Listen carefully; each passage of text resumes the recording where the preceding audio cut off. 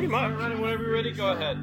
Just walk in, take a seat, and then rolling. Big smile. There it is. Emery, over here. You want to look over there? Oliver is big and strong. They're both big and strong.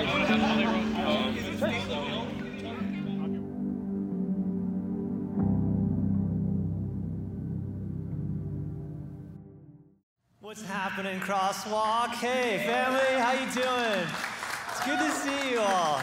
Thanks for being here today. It is a delight to be able to share with you once again. Pastor Tim is out in Chattanooga this weekend. They're celebrating their 3-year anniversary. So let's give it up for Crosswalk Chattanooga. They've been celebrating all day.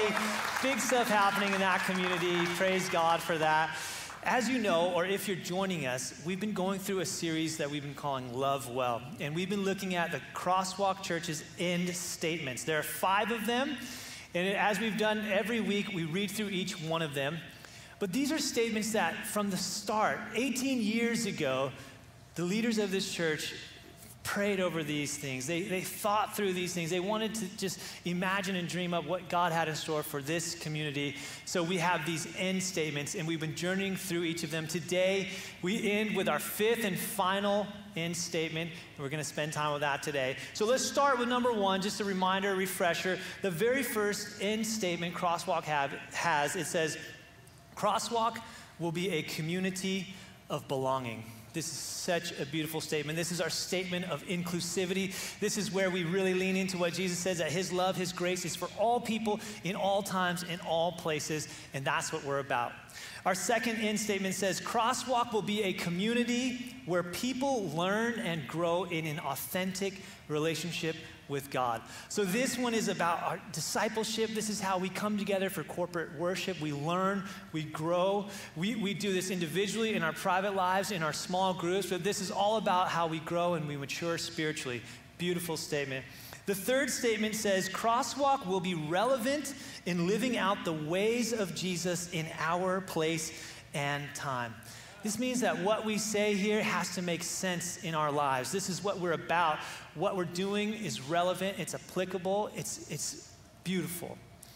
Fourth statement, this is what we studied last week. Pastor Tim nailed it. If you didn't hear that one, I would suggest you go back and listen. It was so inspiring. The fourth end statement says, Crosswalk will be a community that lives beyond herself by caring and advocating for the powerless, the oppressed, and the abandoned. So this is our statement that focuses on service, how we live out the Missio Dei, that mission of God that's on each of our lives and each of our hearts. How do we serve those that are in need, the marginalized, the oppressed? And we looked at that last week, so good. And today we land on end statement number 5, which says, Crosswalk will be a community that exemplifies servant leadership. So this is what we're going to talk about today. We're going to spend some time digging into Scripture and really knowing what this is meaning for us and what it's all about. So I figured we should start with a definition. It's really basic, really simple. But if you think about it and look at servant leadership, what does that mean?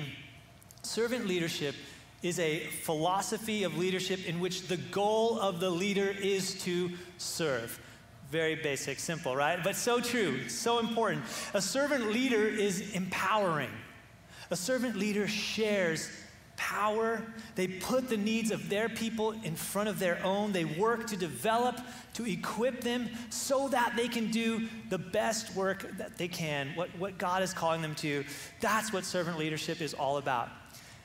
And the modern day idea, this modern philosophy came to light through the mind of a man named Robert Greenleaf. So he kind of brought it to light in the context here in the last 40 years or so. And his idea was inspired by this story. It was called Journey to the East. It was written by a German author named Hermann Hesse. And the story is basically, I'm going to summarize it here. It's a story of a group, a religious sect that was in the search for the ultimate truth. And what they discovered on their journey was that one of the people, a servant that was in the group, was very instrumental to the group's success, to the group dynamics. And something happened along the way where this they kind of encountered some conflict. The servant just ended up disappearing, went away. And one of the main characters in the story searched for this servant later on, years later. He wanted to kind of come and tell him like, hey, when you left, everything changed. My life was different. It was bad. So he was going to kind of lament and bring us all. So he comes, and in his search for him, he's invited to come before this, I think it's called the Supreme Council, but it's essentially the leadership of the league. And when he comes before these leaders, he finds that the servant was the president of the league. Dun, dun, dun. So dramatic, right? I was like, that could be a good movie. I would watch that. So this is where Greenleaf, he's inspired by this. He's like, wow, servant leadership. So he writes about it in 1970. And from that point, there's been so many articles published, books written, seminars taught, all about servant leadership. And I would say, if Greenleaf were here today, if I was bold enough, I may say, hey, aren't you a little late to the game, buddy? Like, we have a leader, we have a God who taught these principles 2,000 years ago, right? He lived out servant leadership. He showed it, modeled it, exemplified it, and all of that changed the course of history, right? So let's not spend any more time talking about Robert Greenleaf, modern day. Let's go back to the source. Let's look at the true servant leader, our great God, Jesus Christ. So we're going to spend time looking at Matthew chapter 23. If you have your Bible or you want to pull it up on your phone, your tablet, I'll invite you to do that. We'll have it up here as well so you can read along with it. But Matthew 23, we're going to look at verses 1 through 12. It's kind of a hefty portion, but I'm going to read, and this is what the word of the Lord says. Then Jesus said to the crowds and to the disciples, the teachers of religious law and the Pharisees are the official interpreters of the law of Moses. So practice and obey whatever they tell you, but don't follow their example. For they don't practice what they teach. They crush people with unbearable religious demands, and they never lift a finger to ease the burden. Everything they do is for a show. On their arms, they wear extra wide prayer boxes with scripture verses inside. And they wear robes with extra long tassels. They love to sit at the head table at banquets and in seats of honor in the synagogues. They love to receive respectful greetings as they walk along in the marketplaces. And they love to be called rabbi. Don't let anyone call you rabbi, he says, for you have only one teacher, and all of you are equal as brothers and sisters. He says, and don't address anyone here on earth as Father, for only God in heaven is your Father. And don't let anyone call you teacher, for you have only one teacher, and that is the Messiah. The greatest among you must be a servant. But those who exalt themselves will be humbled, and those who humble themselves will be exalted. Now let's take a moment to understand where we're at in the biblical narrative. This is taking place in the Passion Week. So Jesus he's days away from crucifixion. He's come into Jerusalem triumphantly. He's already flipped over these tables. He's been teaching in the synagogue, in the temple, and the leaders are up in arms over that. They've been looking for ways to trap him. They've been looking for ways to kill him. And Jesus here, he goes in even harder on them. In fact, if you were to keep reading in the Gospel of Matthew 23, he goes into the 7 woes against the Pharisees. So Jesus, if you thought this was bad, he gets even worse. He goes in on them. So Jesus begins his teaching, and really he starts out with this statement of recognition, right? Before he gets to the condemnation. Jesus says, the teachers of religious law and the Pharisees, they are the official interpreters of the law of Moses. Now, other texts, other versions of this will say that they sit in the seat of Moses, or they sit in Moses' seat. Now, there's an interesting interpretation here. There's kind of 2 thoughts. There's a literal and there's a metaphorical here. And that means there was an actual seat in the temple, a literal seat that was called Moses' seat. And this is where the leaders would sit and they would teach from. This is actually an actual place, but there's additional meaning, this metaphorical meaning, which I think Jesus is highlighting here, that says the religious leaders were occupying a place of authority, the same one that Moses once had. And with that, they were taking on this mantle of being his successors and explaining and defending the law. So they take it very seriously. Jesus says they sit in that seat. He acknowledges that. They have a certain degree of authority. He acknowledges that. He affirms them for that before he critiques them. He says, practice and obey whatever they tell you, but don't follow their example. So there's this recognition of expertise. Jesus acknowledges that they know the law. They are the teachers of the law. In fact, they were hyper-focused on the law, right? They were so caught up in that it got them in trouble. So Jesus says, practice, do what they say, obey what they tell you. He was not opposed to that. What he was opposed to was them not practicing what they preached. So he says, don't follow their example. They don't practice what they teach. Their issue was integrity, right? They said one thing and they did another.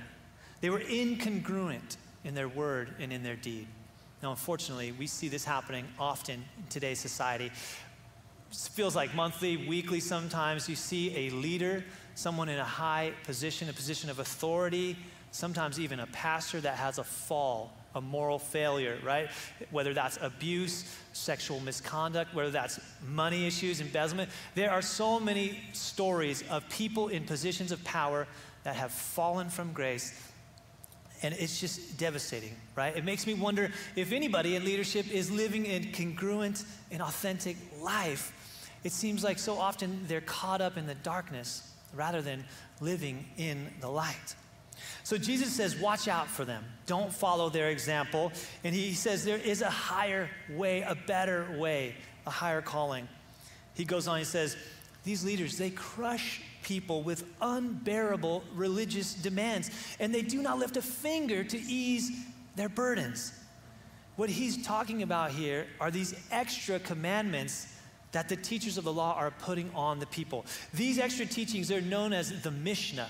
And the Mishnah was the oral law in Judaism. So you have the written law, the Torah, you've got the Mosaic law, there's hundreds of those. And then you have the Mishnah, which is this oral law. And within the Mishnah, there are 1,500 additional laws. And that's what they're putting on these people who are already feeling the weight of all the other laws. So there's this heavy weight, heavy burden being carried by the people. And rather than work to alleviate that, to lighten the load, they continue to pile on. Jesus, on top of that, he says that everything they did was for a show. Everything they do. He says on their arms, they wear these extra wide prayer boxes. They have these long robes with extra long tassels. And he's talking about here a literal reading of Deuteronomy chapter 6. This is the Shema. This is where it says you are to do these things. And there's some scholars that believe Jesus perhaps even wore the prayer box and he had the long tassels. He was not opposed to keeping the law. What he was opposed to, what he was against, was those things being for show. A source of pride, a source of arrogance, rather than a source of humility and submission. This again is where integrity and authenticity come into play. When you serve, are you doing it in response to God's call in order that he alone sees? Or are you doing it so that your fellow brothers and sisters will see and see that you're good and know that what you're doing is good, shows how righteous you are? Now, I want to be totally honest here. This is an area where I struggle, right? Moment of truth. I feel this tension whenever I do something good. And maybe this is just me. Maybe it's not a human nature thing. You guys are all saints out there, I'm sure. You don't feel this tension, right? Like when you do something good, you just want everybody to know about it. Like pat on the back, right? So I feel this like tension even right now because there's a story that I have I want to share with you, but I don't want you to get the wrong idea. It's like, I don't know, should I share this story? You guys want to hear this thing? Or? Yes, okay, all right, one person, yes. All right, here it goes. Once upon a time, when I was a seminarian living in the frozen cold tundra of Berrien Springs, Michigan, I was driving on the interstate northbound, heading to town, and as I look on the other side of the freeway, I see a car that's broken down almost in a snowdrift, right? I look and I see, as I'm coming up on it, this woman is standing there, probably freezing, and I'm like, oh man, I should help her. I see that it's a tire issue. I'm like, okay, you know, God bless my dad. He tried to teach me like about cars and things like that. But like if my skateboard was nearby, I'd be like, this is what I want to do. Like I'm going to do this. But he did teach me how to change a tire. That's something I'm fairly confident in. So I'm like, all right, I'm going to go help this woman. I turn around, drive back. I pull up behind her. Try my best to not be like the creepy guy. I'm like, hello, can I help you? Like, don't scare her. And it was kind of interesting because she was like a little bit indifferent, like, sure, I guess. And I'm like, oh, so okay. So I'm like, let me help you. So anyways, to make a long story even longer, I fix the tire. And as we're talking, she tells me she's on her way to a job interview. And I'm like thinking, oh man, I am gonna save the day here. She's gonna get to the interview, nail it. It's gonna change her life. And I'm like, way to go, buddy. Like, good job. But I feel this tension like, hey. This is something you should just do and not tell anybody about, right? Like, just keep this between you and God and this very indifferent woman. And so I'm thinking like, okay, I'm gonna do this and I'm gonna just go, right? Never once did I think this is going to be a sermon illustration. It just never crossed my mind, right? But okay, so what happened, she ends up like being very nonplussed, just kind of like indifferent about, again, I don't know what I was expecting, but I certainly was expecting a bit more than what I got. She was like, okay, thanks. And I was like, oh, okay, all right. So anyways, the reason I tell this story is because how strange it was, right? It's like you understand why I had to tell this story as an illustration, right? So anyways, oh, Lord forgive me, right? So we're talking about making a big deal out of something, right? The whole time I'm thinking like, don't make a big deal out of this. Just do this quietly, secretly, right? And this is what's happening. Jesus is calling out the Pharisees about how they make a show out of all the good deeds, all the things that they do. Because when you do it for the show, when that's what you're about, it causes misdirection. Right? Rather than direct people's attention to God, they were distracting people from God. It becomes a problem when our acts of kindness are done for the glory of ourselves rather than the glory of God.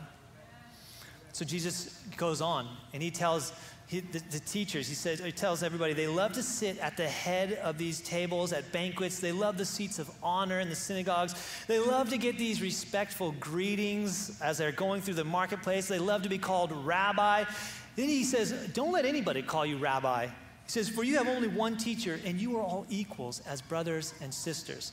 So it may be a little hard to catch this, but seating was a very elaborate cultural custom in Jesus' day. Like, it was a big deal. They would often have like U-shaped tables, and the person of prominence would sit at the head, and then their next in command were on the right and on the left, and then essentially your level of importance would go like first place, second place, third place, right, down the line.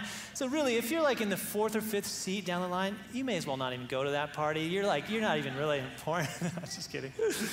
So Jesus, he hones in on that. He says they wanted to be in these important seats. He gets on them about their titles, right? I recognize and I realize titles are important. I'm all about giving respect and honor where it is due. But in this situation, they were taking it much further. There's much more to the story than meets the eye. Recently, we were having like a staff meeting, and it was kind of running into lunch hour. So we're like, hey, we should order some food. And we put in an order through Chipotle, and online you can do a group order, but when you put your individual order in, you put your name on it. So a little while ago, Pastor Tim, we were having a similar thing where we were ordering food, and our lead pastor, Dr. Timothy Gillespie, put that on his food. And we're like, oh, okay, boss, like, doctor, here's your food, doctor. We made like a big deal of it, right? So here recently, played a big joke on him. We were like whispering around, put doctor on your order. And we were texting each other. So all of us in the staff meeting put Dr. Mike, Dr. Karen. And then when the food comes, we put it right in front of Tim. So he has to hand it out. And he's like, Dr. Christian, Dr. Andy. And we're like, oh man, we got him so good. We were dying. So I'm making light of titles, but these teachers took it very seriously. It was something that had become an issue. And that reason is because in Jesus' day, this title, rabbi, it literally meant master or my great one. So there's like a lot built into that. It was used for the best teachers of the day. And clearly these leaders were already struggling with humility because they wanted to be seen, they wanted to be known, they wanted to have the best seats, to be given all the accolades, the respect, the honor, and they got caught up in the show so much so that they're craving these titles. Jesus' next statement, he goes even further down this line. He says, don't even address anyone as Father here on earth, for only God in heaven is your Father. He says, don't let anyone call you teacher, for you only have one teacher, the Messiah. Now, when I was younger, I would often just read a text like this and take it extremely literally. So I remember reading this and being like, oh no, I can't even call my dad Father. Jesus says don't call him Father, so I'm like not gonna do it. There's a text about do not make any promises, and I read that, I was like, that's it. I'm never gonna say I promise anything again. Like just, that was the way that I operated. So in this context though, what we don't know and don't see often is that the Pharisees were often called Abba by their disciples. So this again is part of this like escalation, this padding of their egos, right? They're wanting to be called these things because it elevated their status. It brought them up rather than bring them down, right? They needed to be humbled. And this is where Jesus takes us in this next statement, the great statement on servant leadership. He says, the greatest among you must be a servant. But those who exalt themselves will be humbled, and those who humble themselves will be exalted.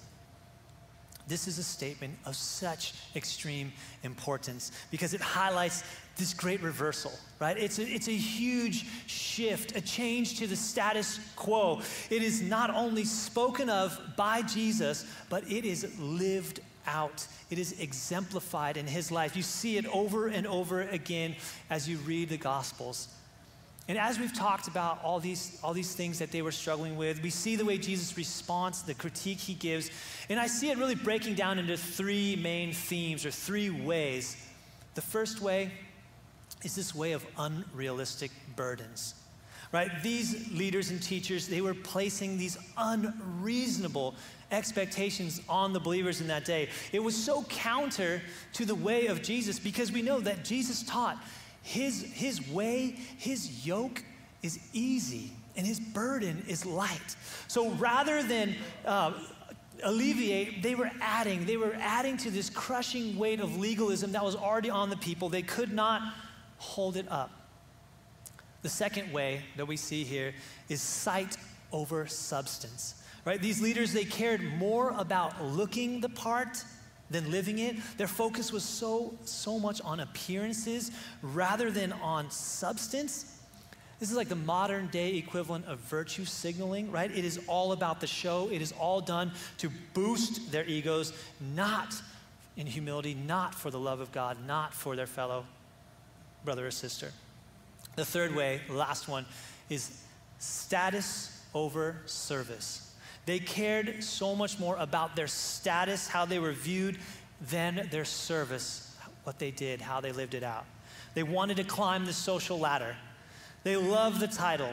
They loved the respect, and they got caught up in the ways of man instead of the way of the cross.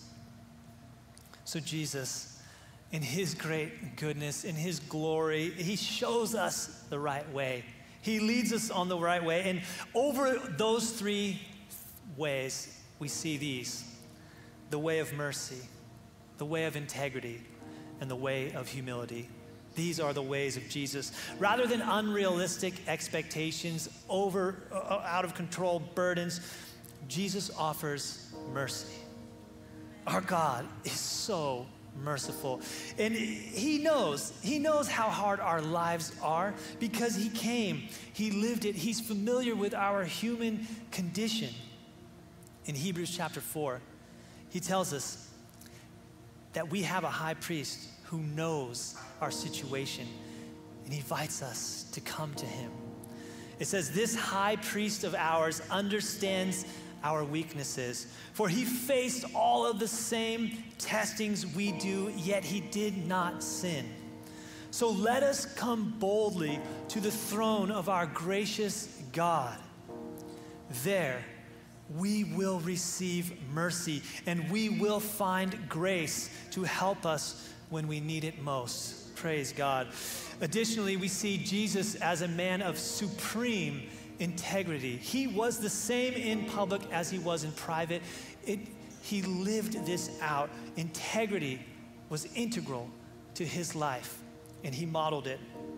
And finally, in regards to humility, Jesus humbled himself and became a servant. He came down from heaven. He took on humanity. He stooped low and he washed the feet of his disciples. This is the high king of heaven, the creator of all the universe, taking on the form of servant, humbling himself to wash the feet of his disciples. And he invites us to follow in those ways. Paul, the apostle, he sums up these teachings as he writes to the Philippians. He says, you must have the same attitude that Jesus Christ had. Though he was God, he did not think of equality with God as something to cling to. Instead, he gave up his divine privileges. He took the humble position of a slave and was born as a human being. When he appeared in human form, he humbled himself in obedience to God and died a criminal's death on the cross. Therefore, God elevated him to the place of highest honor and gave him the name above all other names, that at the name of Jesus, every knee should bow in heaven and on earth and under the earth, and every tongue declare that Jesus Christ is Lord, to the glory of God the Father. These three ways are radically different ways to hold power and authority. These three ways, mercy, integrity, humility, these are the ways of Jesus. These are the ways of a servant leader. These are the ways that we strive to live out our lives here at Crosswalk, because we believe we are a community that exemplifies servant leadership. So may you live and lead with mercy. May you be congruent and authentic as you live with integrity. And may humility be the bedrock of all that you do and all that you say. My friends, next weekend is going to be phenomenal. Pastor Tim is going to wrap up our Love Well series with a really practical look at the ways we continue to live these things out. We've got some guests that are coming. We're going to highlight some ministries, have some interviews. It's going to be a phenomenal service. Worship night, block party. I really hope and pray that you are here, and bring your friends, bring your family. We don't want to miss it. Let's pray together. Gracious and merciful God, thank you for being a God who humbled himself, who stooped low, who showed us the way of the cross. This is a way of mercy, a way of integrity, a way of humility. Lord, we often feel this tension, this struggle to do good and make it known to all. Help us on that path to be more like you. Help us to do good and to not make a big deal of it. Help us to see the way that you lived, the way that you led, and help us to be more like you. May you bless us in every aspect of our lives, in our communities, in our church, in our homes, and in our relationships. For we ask these things in Jesus' name. Amen. Would you stand and worship with us one more time?